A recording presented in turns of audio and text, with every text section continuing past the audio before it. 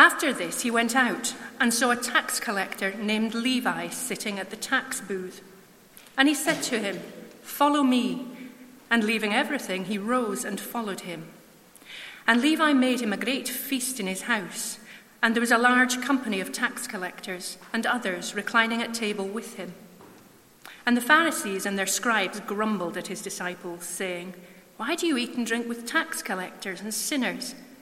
And Jesus answered them, "Those who are well have no need of a physician, but those who are sick. I have not come to call the righteous, but sinners to repentance."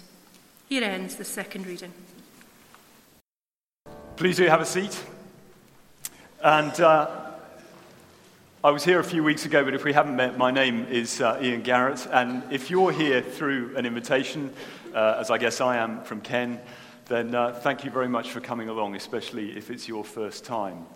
I heard the story of this boy who was at church for the first time with his dad, and his attention wandered to this list of names on the wall, and it was a war memorial.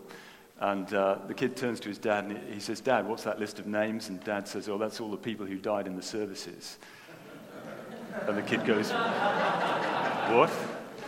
Is that the morning services or the evening services?" I just want to assure you, so far this new church has a 100% track record of people coming out alive. That's the first bit of good news this morning. And whether you've been coming for months or whether this is your first time today, the idea of this service is to help each of us to take stock of where we've got to in our relationship to God and to Jesus. Just as an example of that, I was talking to a woman over in our church at Jesmond. She'd been coming a little while, so I thought I'd say to her, "What are you making of it?"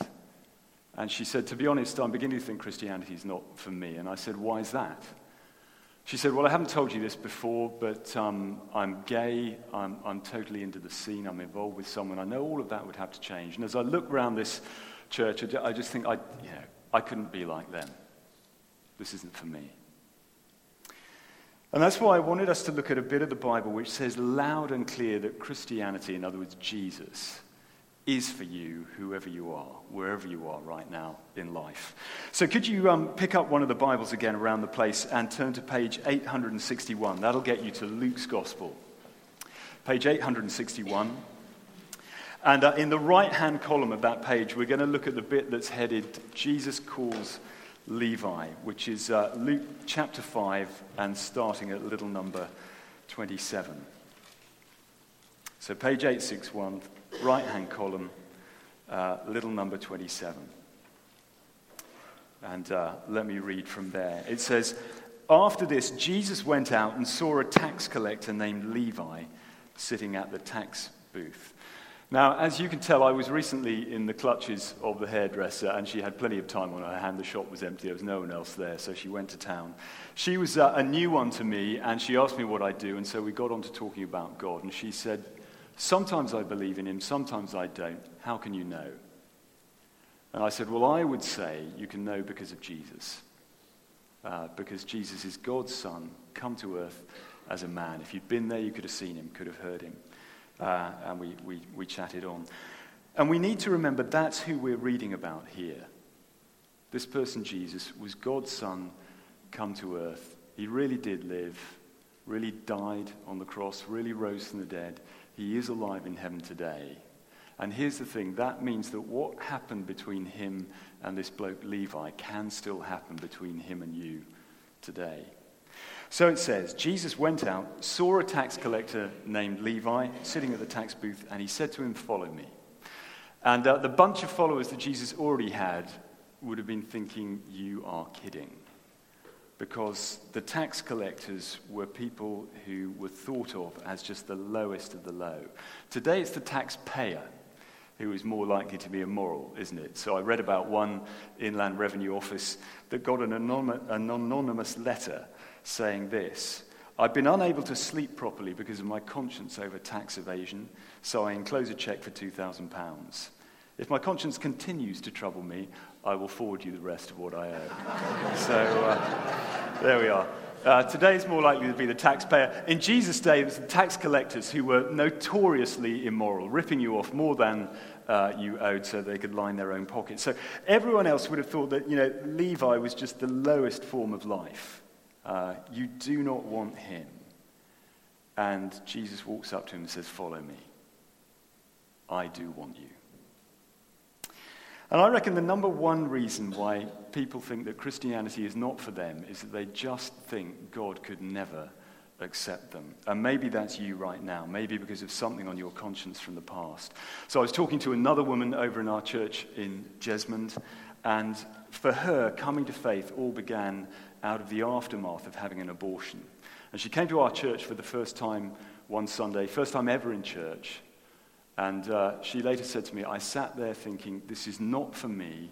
No one else here has done anything like I have. As soon as the last hymn ends, I'm out of here." And thankfully, the lady sitting next to her quickly introduced herself to her just as things were finishing and said, "What brought you along today?" And she just blurted it out. She said, "I've had an abortion."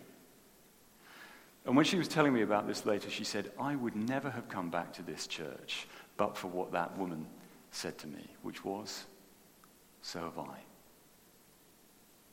You may be feeling God could never accept you because of something you've done or because of a situation or a relationship that you're in now which just seems impossible to unpick. The truth is, whoever you are, whatever you've done, Jesus is saying, "I want you back in relationship with me." And the great thing is, he doesn't say, "Right, here's the deal, make up for the past, sort out your own life, and then I'll come in." That's not how it happens with Levi, is he? He walks straight up to him.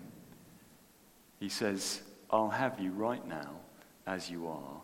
Will you have me to take charge of your life?" And I guess that part of you may be thinking, that is exactly what I need him to do, while the other part is thinking, but how can he accept me after everything that I've done wrong? I mean, everyone honest will think that when it comes to God. They'll think, he can't just say, "Let's forget it." And that's true, he can't.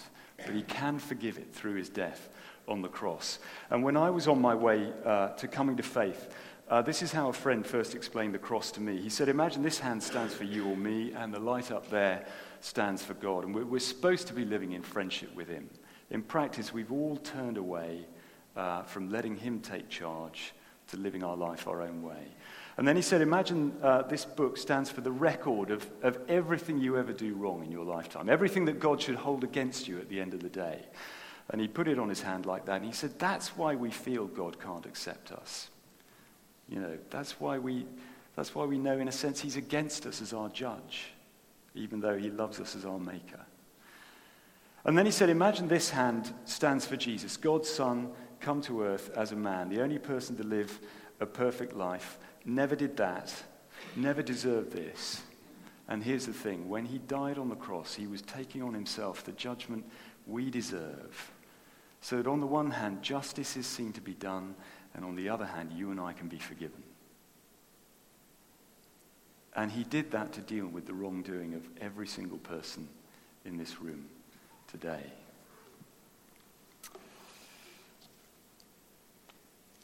So, if you are thinking, this isn't for me because God could never accept me, think again. Because Jesus can forgive anyone, anything, thanks to his death on the cross. That is how the Christian life begins. It begins by being forgiven everything up to the present moment and accepted. And then that is how the Christian life carries on, because every day you blow it in trying to follow Jesus, and every day you are forgiven everything up to the present moment and still accepted, and still accepted, and still accepted. That's how it works. Now, I know some people here will be getting back into church after a long time adrift from Jesus. And in some ways it can be almost harder for people like that than the people coming from nowhere, like Tony was to begin with. And you may be thinking, the thing is, I don't just need forgiving for blowing the last day of my Christian life. I need forgiving for blowing the last 10 years or whatever it is. And you need to know that Jesus' death on the cross covers all of that as well, so that you can have a restart. And today may well be the day when you need to ask him for that and get going again. So all of that is in verse 27. Jesus went out, saw a tax collector named Levi sitting at the tax booth, and he said, "Follow me." And so there is the fork in the road. Either Levi just keeps living the same life, or he lets Jesus take charge. And you may be at exactly that fork. So what does Levi do? Let me read verse 28. And leaving everything, including his job, he rose and followed him. Now, can I say, following Jesus doesn't always mean leaving your job. I do have a friend who was brand manager of Smirnoff Vodka when he became a Christian by coming along to the church I was going to then. And pretty soon he decided that Jesus didn't want him in a job which basically involved encouraging people to get plastered at corporate events. So he became brand manager of Coleman's Mustard instead. That's the kind of change that Jesus may ask of you in life. It doesn't always mean leaving your job. It does always mean leaving behind, living your life your own way. So I'm going to choose, what is right and wrong for me. It means leaving that behind and letting Jesus take charge and change you where he wants to. And I think that's the second big reason why people think Christianity is not for them. It's because the changes Jesus would want to make just seem too hard, too high a price. And if that's the big thing for you, I want to say, yes, it may be hard, but where Jesus wants to change us, it's always for the better. In fact, Tony said, it is just the best, not just the better. Another friend of mine, Patrick, turned his life over to Jesus at a time where Pat would basically say he was well on the way to becoming alcoholic. And it was not easy for him to give that up and to lose all his kind of drinking mates and really all his lifestyle. But I remember interviewing him in church, a bit like Ken interviewing Tony up here, and I said, Pat, wasn't it hard leaving behind those habits and losing those friends? And Pat said this. He said, look, the non-Christian life, in my experience, is like vegetarian food. You can eat as much of it as you like, and it never fills you up. And he hadn't planned to say that, and he's a sensitive soul, and I could, all over his face, I could suddenly see that he'd realized he'd offended all the vegetarians in church, and there was no chance that they would be interested in Jesus at all from here on. But anyway, he plowed on, and he said, so I would say, I guess, again, like Tony, he said, I would say it's sometimes harder, but it's always been better. And he said, the things I've had to leave behind were not worth having in the first place.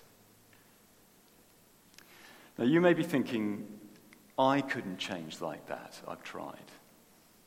To which I want to say, if Jesus, by his Spirit, comes into your life, he can change you where you know full well you can't change yourself.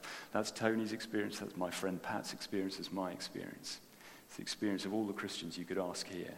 And that is true however messy or complicated your situation feels. I mean, Levi's was messy, wasn't it? Up to his neck in guilt and fraud, the whole stack of money that he owed people, which he'd spent. And he just turned over the whole mess to Jesus, to let him show him day by day how to move forward. And that may be what you need to do today. And Levi would totally have agreed with Tony about having Jesus where he belongs in your life being just the best thing. Because listen to verse 29. It says, Levi made Jesus a great feast in his house, and there was a large company of tax collectors and others reclining at table with them. So it's just the best thing. And so he throws a party so his friends can actually find out as well. But then at the party, you bump into this bunch of people who didn't understand Jesus at all. Verse 30 says this, and the Pharisees and their scribes grumbled at Jesus' disciples, saying, why do you eat and drink with tax collectors and sinners? How can you accept them? So these Pharisees and scribes were the really religious people, the people who read their Bibles for fun, the people who went to church more than you ever have done. And the people who took it really seriously to find out, what are the rules we think God wants us to keep and trying to keep them. And that is where they made their big mistake, because they basically thought that God would accept you if you tried hard enough, if you were good enough. And so that's why they looked down on all the other people like Levi and said, how can Jesus accept them? When he knows what they're like, he knows what they've done. And the answer, of course, is by forgiving them, but the Pharisees just didn't get that. They didn't even get that they needed forgiving. They thought that they were okay as they were. And in my experience, that's the third big reason why people think that Christianity is not for them. They just say, I'm okay as I am. I'm okay without Jesus. They look down at the Levi's of the world, or all the people you hear about in the news, and they say, I'm not like that. I'm a good person. I've tried to live a good life. I'm on a different footing. And Jesus says, so long as you are thinking like that, you are the one kind of person in this building that he can't do anything to help. Because listen to the punchline of this little episode in verse 31. And Jesus answered them, those kind of people, those who are well have no need of a physician, in other words, a doctor, but the sick. I haven't come to call the righteous, but sinners to repentance. I don't know about you, I'm hopeless with needles. I almost always faint after an injection, and the last time that happened with some jabs before traveling, I was just on my way out through the doctor's surgery waiting room when down I went. And I came round with this toddler's terrified eyes staring into mine. And you can reconstruct the situation. Mum has spent the whole morning saying the doctor's really nice. There's nothing to be... And the first thing that he finds is a dead body on the floor as he comes through the door. But anyway, while I was down there, under surveillance with the nurse keeping an eye on me, I read all the posters, one of which said, are they really sick? Only call out the doctor if absolutely necessary. And that is what Jesus is saying here. He's saying, look, I am the spiritual doctor for this world, and I would not have done the call out from heaven to earth to die for you on the cross if you were all right as you were, but you're not. You're spiritually sick. Even if your symptoms of what you've done wrong don't seem so bad as certain other people you could mention, you're spiritually sick, and you need me to forgive you and to come into your life and change you. That's what Jesus is saying to us. Well, I said the idea of today's service was to help us each just take stock of where have we got to in our relationship with God and the Lord Jesus. So imagine that I were to draw a line of where everyone here stands with God. At one end, there'd be the people who'd say, well, I haven't turned to Jesus like Levi. And I hope at least that what you've heard this morning has shown you what Jesus offers, shown you that you need him and why this is for you, whatever you may have thought on your way in. At the other end of my line, there'll be those here who say, I have turned to Jesus like Levi did. And you know what it is to be forgiven. You know what it is to have Jesus by his Spirit in your life working to make you more the person that you were meant to be. And as Tony said, there is nothing better than that. But it may be that you are right in the middle of my line. You know this is true. And you know that Jesus today, and perhaps for the last weeks and months, has been speaking to you, calling you to respond to him.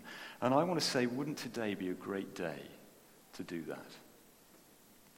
So I'm going to end with a prayer, which will be a way of turning to Jesus for the first time. Let me just read it out before I lead us in prayer so it doesn't take you off guard. You can think whether you would want to make this prayer your own personal prayer. This is what I'll say. Lord Jesus, I'm sorry for turning away from you and living my own way. Thank you for dying for me so I can be forgiven. Please forgive me and come into my life by your Spirit and help me to live for you from now on. Now, you may be much further back and not ready to pray anything like that. Or you may have begun this relationship with Christ. You don't need to begin all over again, although you might want to use this prayer, as I said earlier, for a restart. But if you want to turn to Jesus for the first time, you could echo that prayer in your mind to him as I lead us now. So let's bow our heads in prayer.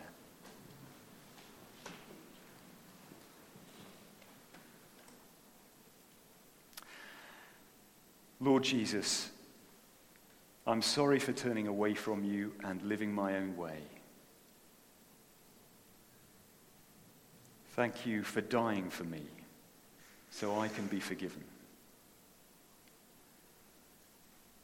Please forgive me and come into my life by your Spirit and help me to live for you from now on. Amen.